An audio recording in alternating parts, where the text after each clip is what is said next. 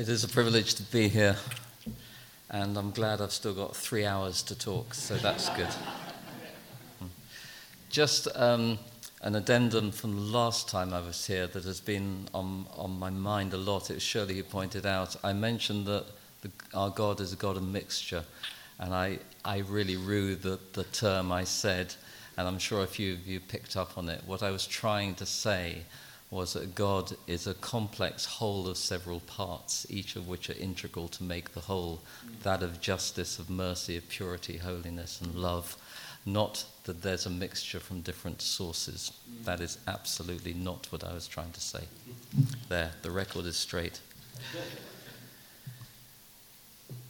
Really, the word from last night and tonight has been very much on my heart since we got back. And the Lord speaks to me through the mission. I'm not a theologian, I'm not a teacher, I'm just a doctor who is involved in this work. But God really speaks to me, and I always feel I want to share the lessons of New Foundations because it's just endlessly fascinating what God is doing.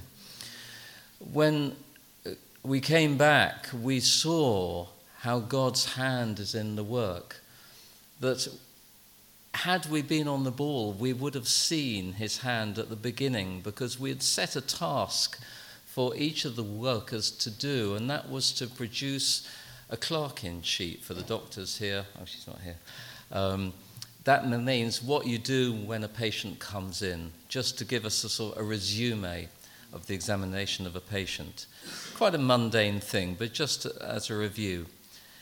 And 11 of them did a really good job and handed it in, and there were some who it was very much on the cusp, and there was a few it was just appalling, and one who didn't even hand it in. God had sifted them in that task because the 11 who handed it in are the 11 who you see up there, and we had no idea that they had self-selected through God's hand in that task. That was on the first day of our final camp in the Delta. So when we look back, we saw that God was already at work, giving a simple thing to see the heart that these people had. Where is your heart in this work? One was a senior who's been with us for 15 years, and she didn't see that she had to hand it in. God just took her out. We love her, she's a sister, but God said no more, and took her out of the work. The young one, Israel, is not the most skilled, but such a servant heart God brought in. And the newest one, who really doesn't know anything, God said stay. Why? Because his heart, he's been trying to join the organization for years. He travels 2.5 hours on a bus from a city to come. And we said, why? You can earn more in the town. He said, no, God has called me to this. And God has honored that. So what we're seeing is men and women who are abandoned for what God is calling them to do. Proverbs 3:5. Trust in the Lord with all your heart, and lean not on your own understanding. In all your ways, submit to him, and he will make your path straight. The real essence of what I want to share is this. Can I move this? Because I always feel I'm talking. I now have freedom to walk around. What I'm talking about.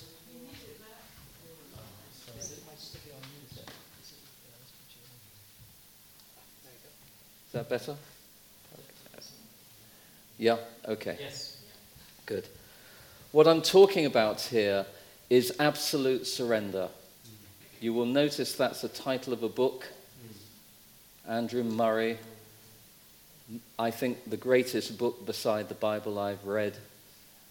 Simple, forthright, and anointed. And when I read this paragraph I'm going to share, I WhatsApped it to every member of the team because it summed up exactly where we are now. He writes, absolute surrender. Let me tell you where I got those words. I use them myself often, and you have heard them numberless times. But in Scotland once, I was in a company where we were talking about the condition of Christ's church and what the great need of the church and of believers is. And there was in our company a godly worker who has much to do in training. And I asked him what he would say was a great need of the church and the message that ought to be preached. He answered very quietly, simply and determinedly, absolute surrender to God is the one thing. The word struck me as never before.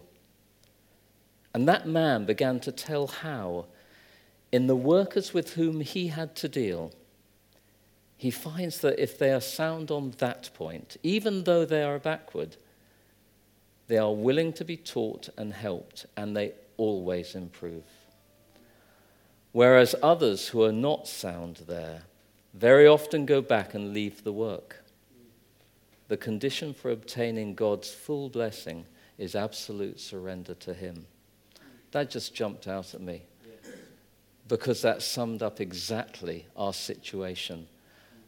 The workers who were abandoned to God's call upon their life, who had surrendered to the purpose for which they had been given, were the ones who were improving, moving forward, taking responsibility, being sent to college, taking ownership of the work, evangelizing, standing up, becoming the person which God had ordained them to be through submission to him.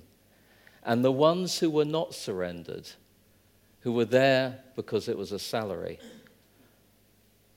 taken out of the picture immediately. And there's a lesson there, isn't there? One sees the blessing comes with obedience, submission to him. And this must be the basis for all of us who purport to be followers of Jesus Christ. And then I thought, well, what is surrender? Because we all think, oh, surrender is giving up or giving in to something. And yes, it is. If you think of the word of surrender, traditionally is a yielding, a compulsive submission to a greater power, a laying down of your own force, strength, in the recognition that something greater is coming against you, against which you have no capacity to repel. One thinks military surrender especially. Coming under the authority of a stronger force. Overwhelming odds that makes resistance futile. We come under a new authority. And then I thought, well, it's something that I always have an absolute fear of a general anesthetic. I'm sure there's a few of you who feel the same, because that to me is the ultimate surrender. Because there's a surrender of your consciousness, there's a surrender of your freedom to breathe, there's a surrender of sensation because of the opiates that are pumped into you. In a sense, it's like death to me. It's all very well for me to send them off, but I personally would not like a general anesthetic. Because it's giving away of control, isn't it? It's recognizing that I have a problem that needs fixed. This person has the capacity to solve it, and I'm going to abdicate full responsibility to them, something I feel extremely uncomfortable about. That, in a sense, is the objective view of surrender. But actually, when one thinks beyond that, Christian surrender is so different. So different. When we surrender to God, we're affirming his intended path for our life. We're voluntarily giving over authority to another authority, which we have a revelation of what that authority is. It's not like a province that's coming under the servile relationship of Rome that's going to exert control over it. No. It's actually seeing that here is an authority of value which I aspire to, which I can never achieve. and I'm going to give it voluntarily. It's volition. And as always with God's economy, there's a paradox. Because as we surrender completely to him, we become completely free. And normally surrender, you're imprisoned. You come under another authority with no freedom at all. But with God, we are completely free. And as John was talking about, the cast down eyes of the Mottingham residents, and those in our area were trying to avoid the potholes in the lane, are downtrodden. They do not see that they're actually imprisoned in their situation. But we look up to the hills from whence comes our help.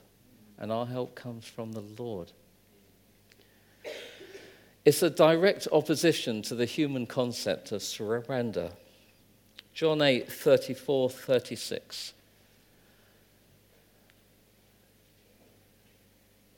Jesus answered them, "Most assuredly, I say to you, whoever commits sin is a slave of sin. And a slave does not abide in the house forever, but a son abides forever." Therefore, such a well-known line, therefore, if the Son makes you free, you shall be free indeed. Those who do not know Christ are surrendered to sin, they're imprisoned. But when we know Christ, we are free, having surrendered to the will of God. Matthew 16:25, "For whosoever will save his life shall lose it. And whosoever will lose his life for my sake shall find it." I always find that God's economy is the opposite to human understanding, isn't it? We think we understand how God thinks, but his ways are so past our finding out that when we trust and obey it, it is the only way. And yet, there's a proviso on this, because when we think of being fully surrendered and free in Christ, there is a caveat, of course, that we are but flesh. And we have the unfortunate appendage of our carnal corpse strapped to our back, which we then have to drag around for our duration, for which we are not free from. It's a duality of renewal spiritually, but we're carrying around a dead man on our back. And that is the status of a Christian. That consciousness of where we have come from, what we are capable of, the carnality that rears its head up at every opportunity. And we'll come on to that, what that means in a bit.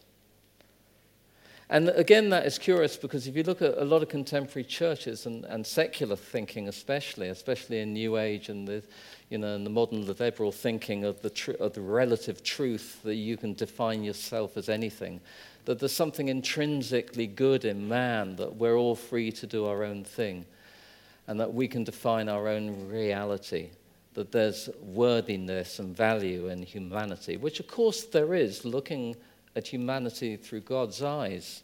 But when we look through man's eyes, there is just intrinsic sin and depravity.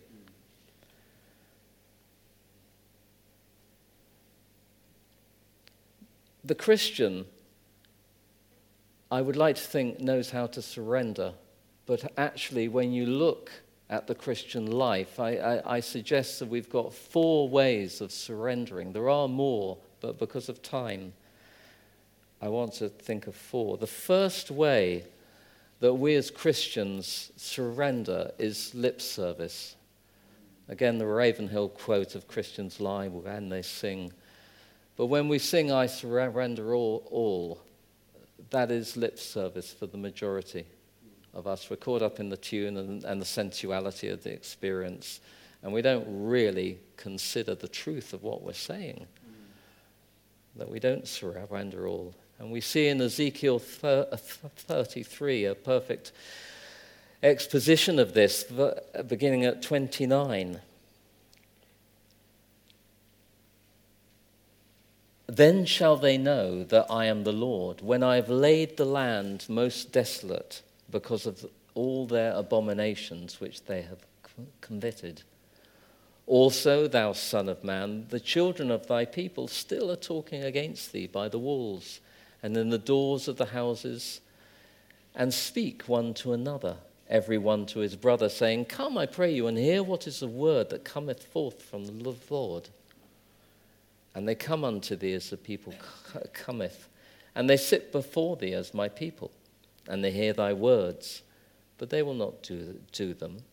For with their mouth they show much love, but their heart goeth after their covetousness. And lo, thou art unto them as a very lovely song of one that hath a pleasant voice, and can play well on an instrument, for they hear thy words, but they do them not. Sensuality instead of spirituality. And as Christians, do not we gorge on YouTube and conferences and sermons and meetings, and yet still our necks are stiff and our spirits are unyielding, and there's still not capitulation in the heart. But there's something from these meetings and YouTube sermons that tickle us, that there's something sensual in them. There's an enjoyment, but there's no substance there because it is not transformative. It doesn't change anything.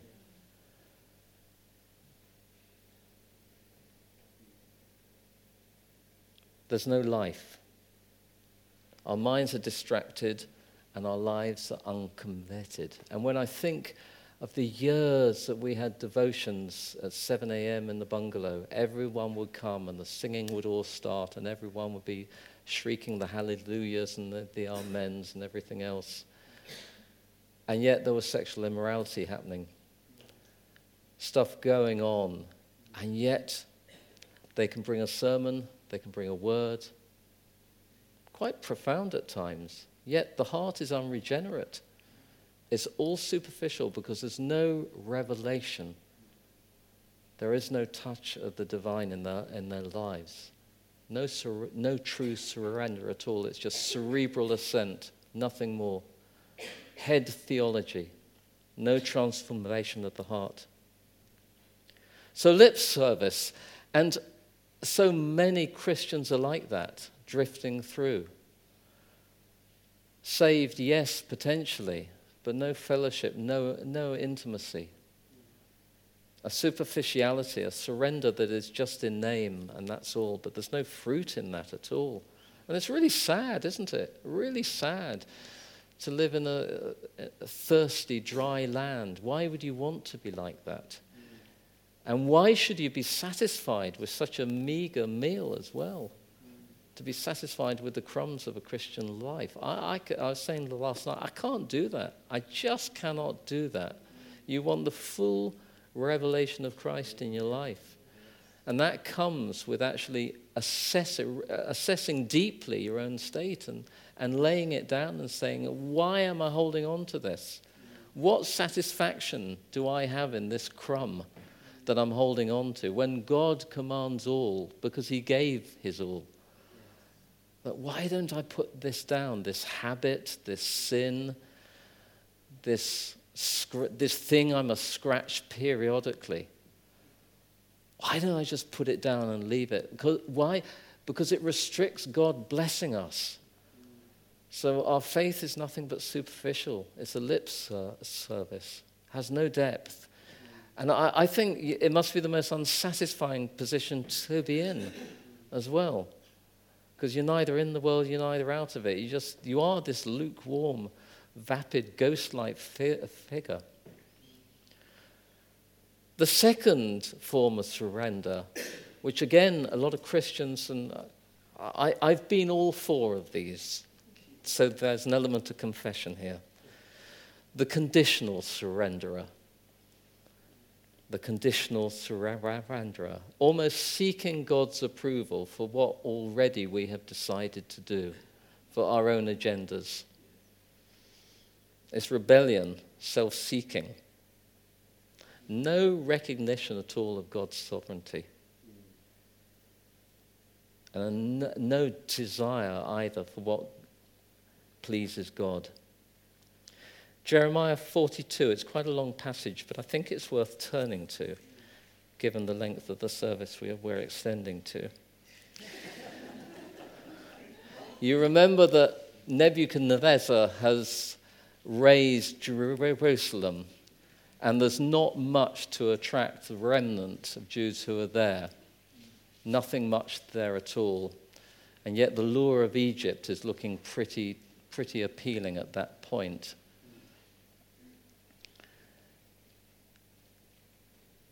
Then all the captains of the forces, and Johanan the son of Kareah, and Jezaniah the son of Josiah, and all the people from the least unto the greatest came near, and said unto Jeremiah the prophet, Let we beseech thee, our supplication be accepted before thee, and pray for us unto the Lord thy God, even for all this remnant, for we are left but a few of many, as thine eyes do behold us, that the Lord thy God may show us the way wherein we may walk, and the thing that we may do. Then Jeremiah the prophet said unto them, I have heard you. Behold, I will pray unto the Lord your God according to your words, and it shall come to pass that whatsoever thing the Lord shall answer you, I will declare it unto you. I will keep nothing back from you. Then they said to Jeremiah, The Lord be a true and faithful witness between us, if we do not even according to all things for which the Lord thy God shall send thee to us. Whether it be good or whether it be evil, we will obey the voice of the Lord our God, to whom we send thee, that it may be well with us when we obey the voice of the Lord our God. And it came to pass after 10 days that the word of the Lord came unto Jeremiah. Then called he Johanan the son of Kareah, and all the captains of the forces which were with him, and all the people from the least even to the greatest, and said unto them, Thus saith the Lord, the God of Israel, unto whom ye sent me to present your supplication before him. If ye will still abide in this land, then I will build you and not pull you down, and I will plant you and not pluck you up, for I repent me of the evil that I have done unto you. Be not afraid of the king of Babylon, of whom ye are afraid. Be not afraid of him, saith the Lord, for I am with you, to save you and to deliver you from his hand. And I will show mercies unto you, that he may have mercy upon you, and cause you to return to your land.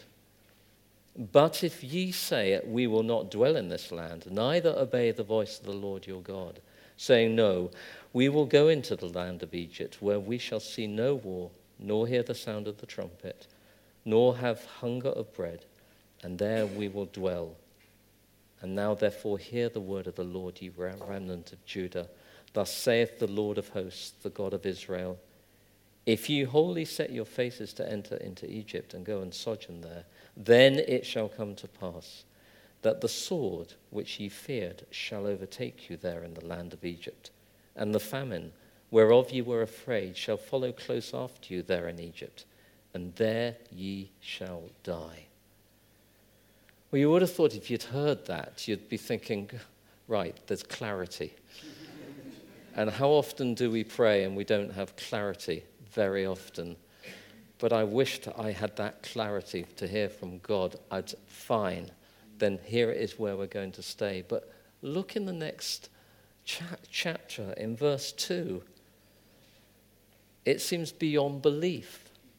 Then spake Azariah the son of Josiah, and Johanan the son of Kareah, and all the proud men, saying unto Jeremiah, Thou speakest falsely. The Lord our God hath not sent thee to say, Go not into Egypt to sojourn there. Incredible. Absolutely amazing, isn't it? They come before the Lord their God to seek his will and say, We will obey. But it doesn't line up with what they want to hear. And note the one word that's in there that is the giveaway. and all the proud men. Pride. Still on the throne of your own life. Rebellion. Refusal to submit. Refusal to surrender. They live by their own ends. They live by their bread alone. Thinking in Deuteronomy 8:2. And thou shalt remember all the ways which the Lord thy God led thee these 40 years in the wilderness, to humble thee and to prove thee, to know what was in thine heart, whether thou wouldest keep his commandments or no. And he humbled thee and suffered thee to hunger and fed thee with manna which thou knewest not. Neither did thy fathers know, that he might make thee know that man doth not live by bread alone, but by every word that proceedeth out of the mouth of the Lord doth man live. These men of Judah were living by their own bread, the manna that was given, but not by the commandments of God. They wanted things on their own terms. Surrender was conditional. And what audacity when you think about it, the maker of heaven and earth, and you come before him saying, I mean, it's like our children, isn't it, coming before us, asking, is it okay to go outside to play or something? You say, well, no, not now. And yet they go out anyway. Utter rebellion. Utter rebellion. Why did you come and ask me? Makes no sense at all. And yet our prayer life is so often that when we talk about careers or, for us it was who do we keep and what do we do. And if I'm honest, there was pride in me because I felt really quite indignant at being kidnapped, if I'm honest. I was not on for it. But there was pride because I got back and I thought, well, why should they, after all the effort that we've gone to? These are thoughts which, I'm just being honest, that it runs through like a tiflate. You think of all the sacrifice, changes of jobs and career and, family and the pressures and everything. And this bunch of guys who have reassigned everything, I thought, well, they've taken away our thing and the sort of is our bag. And it was only fleeting, but that's the carnal man on my back. And so quickly God said, is it really yours? Is it really yours? Do I not have a right? I was praying, saying that, Lord, we need to get back there. We do need to get back there because that's your will. No, it's not my will. And interestingly, Kelly, who you saw at the front, as Shirley alluded to, a wonderful man of God. He's a teacher. And he uses his pension to go to communities, to rent a little house, a hut. And then he draws other pastors like Sabbath, who you saw, who's the husband of one of our workers, Bala, and Pastor David. They come very quietly and silently, unannounced, and they will travail in intercessory prayer for days, boiling hot behind a closed door for that community, and then they go. And local pastors are invited. They come, they see there's nothing they're going to get out of it, so they go. But these few men of God have been doing this for 20-odd years in the Delta. And we, New Foundations, is merely an answer for their prayer. We're just part of that. Kelly started all this, not us. God just put us to answer his needs. And now we're out and he's carrying on with the work. But he's really the instigator.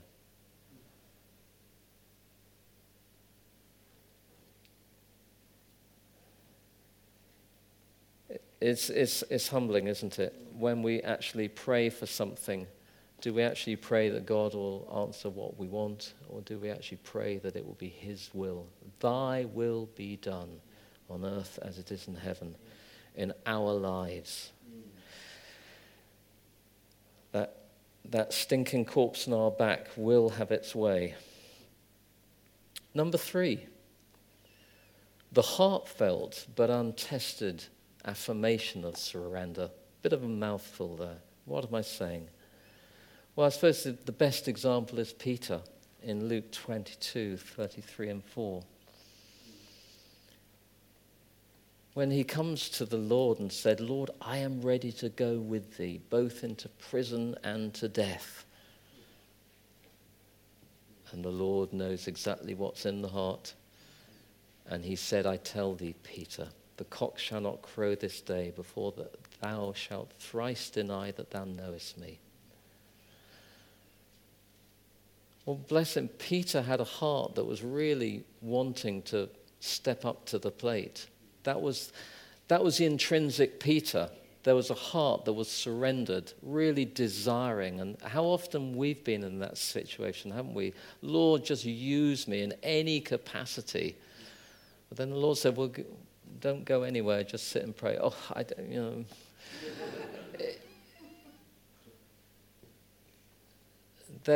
There's a duality, isn't there? But there's something, as the Lord begins, as the Spirit ministers to us, there's a breaking down of ourselves, and our heart becomes a heart of flesh, doesn't it?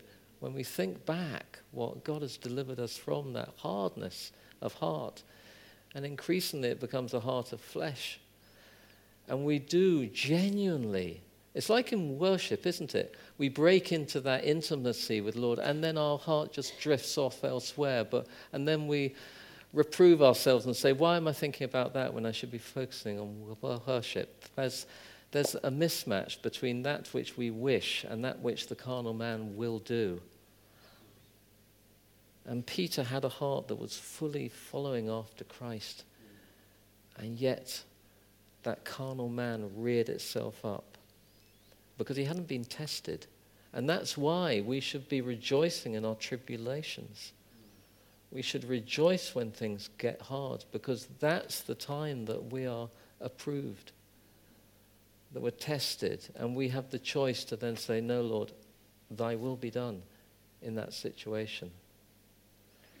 I so identify with the man in Mark 9:24, sorry. When he cries out, Lord, I believe, help thou my unbelief. His heart is hungry to trust. And yet the man on his back say, I don't know. But the heart will speak. And that is the most honest prayer, isn't it? Is when we pray in semi-unbelief. We can shout the prayer louder and louder, but actually it's not that does it.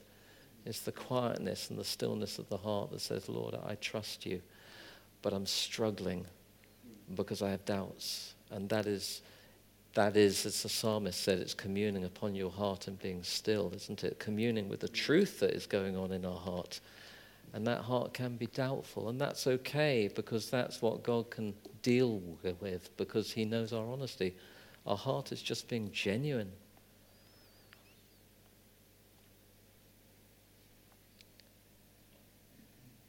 That was a faith that triumphed over the devil, I think it was Spurgeon who wrote, and the evil spirit was cast out of that child.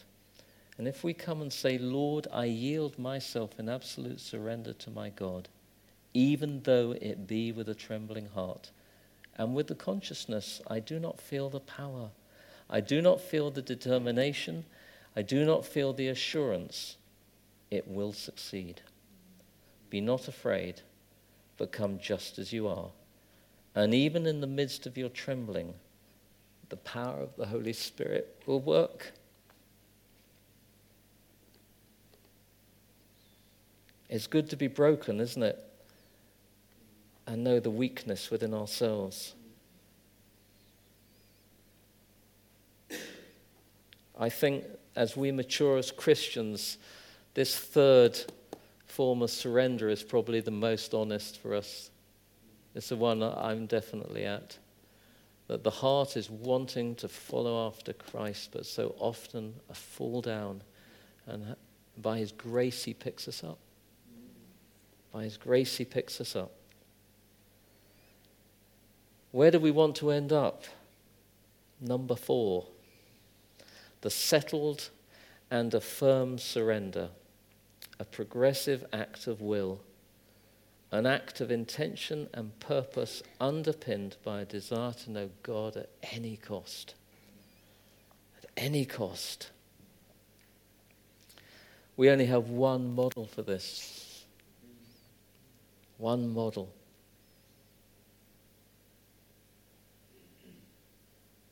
Matthew 26:39.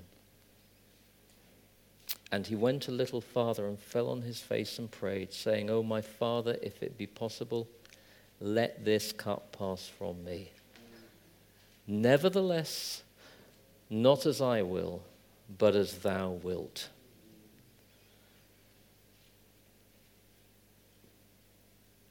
Fully human, acknowledging that this is a pain and a burden I do not want, humanly speaking, but I am fully surrendered that the will of God will be made manifest in my life.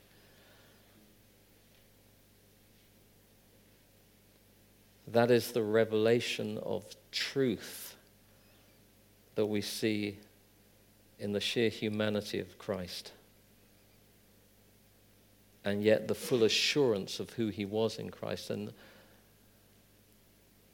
that ability to rescue, and the hand of his Father that will bring him through. Again, it affirms back to Matthew 16:25, "For whosoever will save his life shall lose it, and whosoever will lose his life for my sake shall find it." When we surrender for his sake, we shall find who we shall be, who we are meant to be, because we will have the fullness of the Godhead living in us, expressing itself through our utter surrender, where actually God can use us without us getting in our way, in his way. When he's got a fully surrendered Christian, anything is possible. Anything is possible.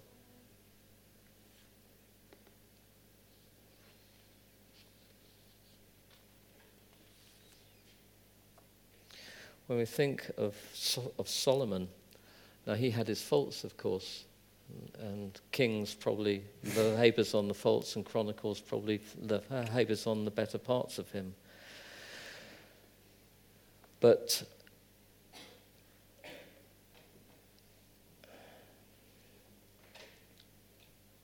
I'll just read from Chronicles 2, if you want to follow down.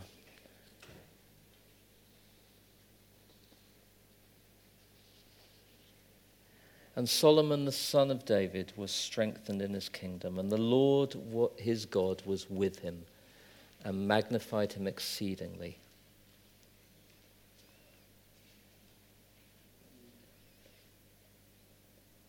Then Solomon spake unto all Israel, to the captains of thousands and hundreds, and to the judges, and to every governor in all Israel, the chief of the fathers. So Solomon and all the congregation with him went to the high place that was at Gibeon. For there was the tabernacle of the congregation of God, which Moses, the servant of the Lord, had made in the wilderness. But the ark of God had David brought up from Kirjatharim to the place which David had prepared for it, for he had pitched a tent for it at Jerusalem. Moreover, the brazen altar that Bezaleel, the son of Uri, the son of Hur, had made, he put before the tabernacle of the Lord, and Solomon and the congregation sought unto it. And Solomon went up thither to the brazen altar before the Lord, which was at the tabernacle of the congregation, and offered 1,000 burnt offerings upon it. In that night did God appear unto Solomon, and said unto him, Ask what I shall give thee.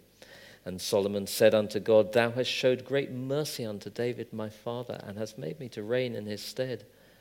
Now, O Lord God, let thy promise unto David my father be established. For thou hast made me king over a people like the dust of the earth in multitude. Give me now wisdom and knowledge, that I may go out and come in before this people. For who can judge this people that is so great? And God said to Solomon, Because this was in thine heart, and thou hast not asked riches, wealth, or honor, nor the life of thine enemies, neither yet hast asked long life, but hast asked wisdom and knowledge for thyself, that thou mayest judge my people, over whom I have made thee king. Wisdom and knowledge is granted unto thee. and I will give thee riches and wealth and honor, such as none of the kings have had that have been before, neither shall there any after thee have the like. We see in Solomon a recognition of the authority of God in his life.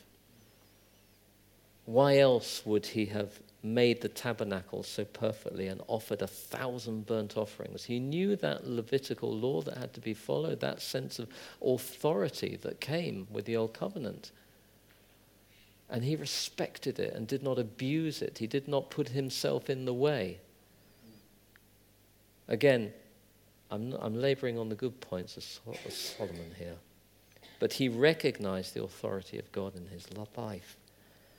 He also recognized his weakness too, his humanity, insofar that he said that who can judge this people that is so great? He knew humanly he did not have the ability. But he recognized that God had the ability to give that to him. And his will was in line with God's will. Because as God pointed out, he could have asked for anything. He could have asked for anything. But he was surrendered, I believe, at this point to God's will for his life. He asked that which God already had willed he would ask. There was a symbiosis, a synthesis between his need, his recognized need, his rejection of the carnality of riches, long life, power, and all of that. He knew he didn't need that. Why? Because he was surrendered to God's authority. And he was met. And through the obedience and full surrender came the added blessings as well. Tremendous example for us as humans. Tremendous example. Now from this, I've probably given the impression that as we move to full surrender comes full blessings in line with what we would desire. But as we know, that is not the case in God's economy. I mean, absolute surrender gives the impression that God's going to use us dramatically, that when we're fully surrendered to him, it's lift-off time. The ministry begins. Well, perhaps so. Perhaps so. But perhaps not equally. Because all he's looking for is a surrendered heart to do his will, not what we think is going to be his will. And I think a great example of this is Charlotte Elliott, that wonderful hymn, Just As I Am, without one plea. But that thy blood was shed for thee, me, and that thou biddest me come to thee, O Lamb of God, I come, I come. We all know that hymn. It sends us into a different place as we sing it, I find. There's that sense of just full surrender to God. Small wonder it's been used so often at crusades. And it's just been the tipping point for so many, I think, to just say, do you know what, Lord, just take me. I come. Full surrender. And yet the backstory of this hymn is beautiful. Charlotte Elliott, 19th century, suffered from depression and unspecified other illnesses, possibly autoimmune. And she felt very weak and insubstantial. And she came from a Christian family, and the rest of her siblings and parents were used a lot. And there was an evangelical outreach, and she wanted to be part of it, but her health had failed. And she basically just had to retire to her room, knowing that she couldn't do anything at all. And she really felt it. And she decided at that point that she would write who she was in Christ, just write down the very essence, if you like, of her faith, which is this wonderful hymn. There's nothing else. It's thy blood, I come. O Lamb of God, I come. Just as I am without one plea. She had nothing to offer. And she said, Lord, I have nothing.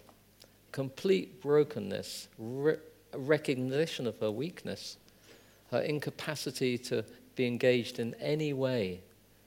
And yet, with all the busyness of the crusade, I mean, I don't think any of us knew the outcome of the crusade, but when a woman of illness had surrendered, the fruit that came out of that is one of the most beautiful and powerful and anointed hymns I know.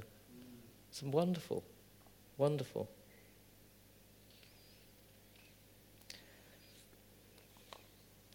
I think one of the hardest things to do, I find, is to be still and to be known of and to know God in surrender. Even just to surrender time and say, Lord, I genuinely want to know you.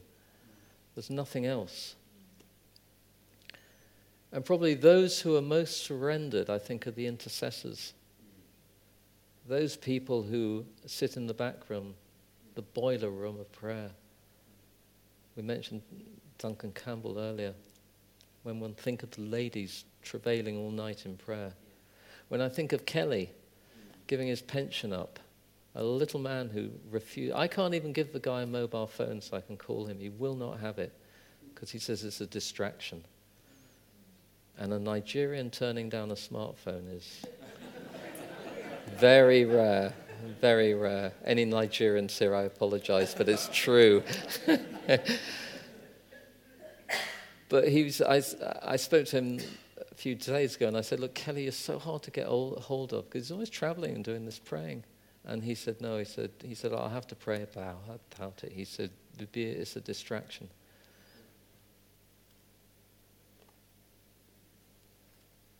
To be surrendered in prayer, to be used, to have no reputation, no church, no ministry, nothing. And yet he's fully known of God, and he knows God. And that's why I respect him enormously. I respect him enormously. And I think to actually take a man or woman and break them down and get them to surrender at that sort of level is one of the most powerful testimonies I can see. They are the people who know God. And that's why we always feel we have to be out busy doing our Father's business. But actually, probably the most profound act of surrender is to get away and get alone with God and pray. That is true surrender, because humanly there's no fruit from that. So what have you been up to? How does one answer that? I've been alone with God. There's no currency in human terms saying that.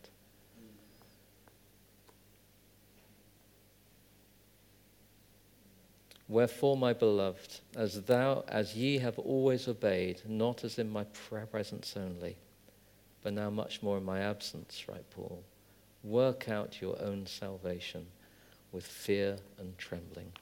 Philippians 2:12. That is really it, isn't it? To fully surrender is negotiating that between you and the Lord God Almighty. It's a deeply personal thing. Because God doesn't call us to surrender. It's not one of subjugation. He's not going to come and force us to do it. It's a willing laying down of the arms and coming before him and saying, Lord. And sometimes we come not even knowing how powerful he is either. But what we do know is how weak we are and how much of need of a Savior we have.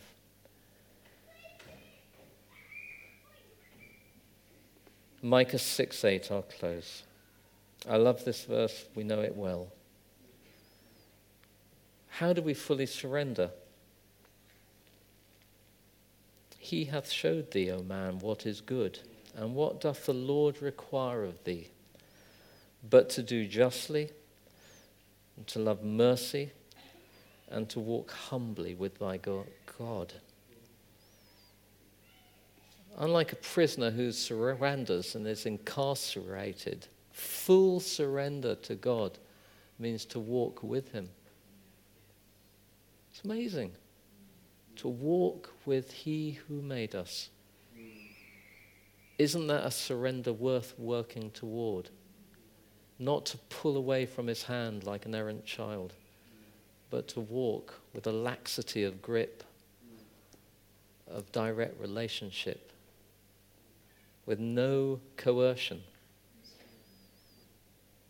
And we have no greater example than the Lord Jesus himself, who, like us, fully human, yet fully divine, yet surrendered his life in trust that as he laid his life down, his Father would empower him to take it up again. The mystery of that, you could probably debate what I've just said, but that's how I understand it. Come, let us reason together. Come, let us lay our lives down, not through coercion, but through loving subjugation, that we have a Father who we can trust. And I thank God that my brothers and sisters there have decided this day whom they will serve in newness of life. There's no egos. It's not about them. It's not about us. It's not about man. It's about the veracity of the testimony of what Jesus Christ has done in our life.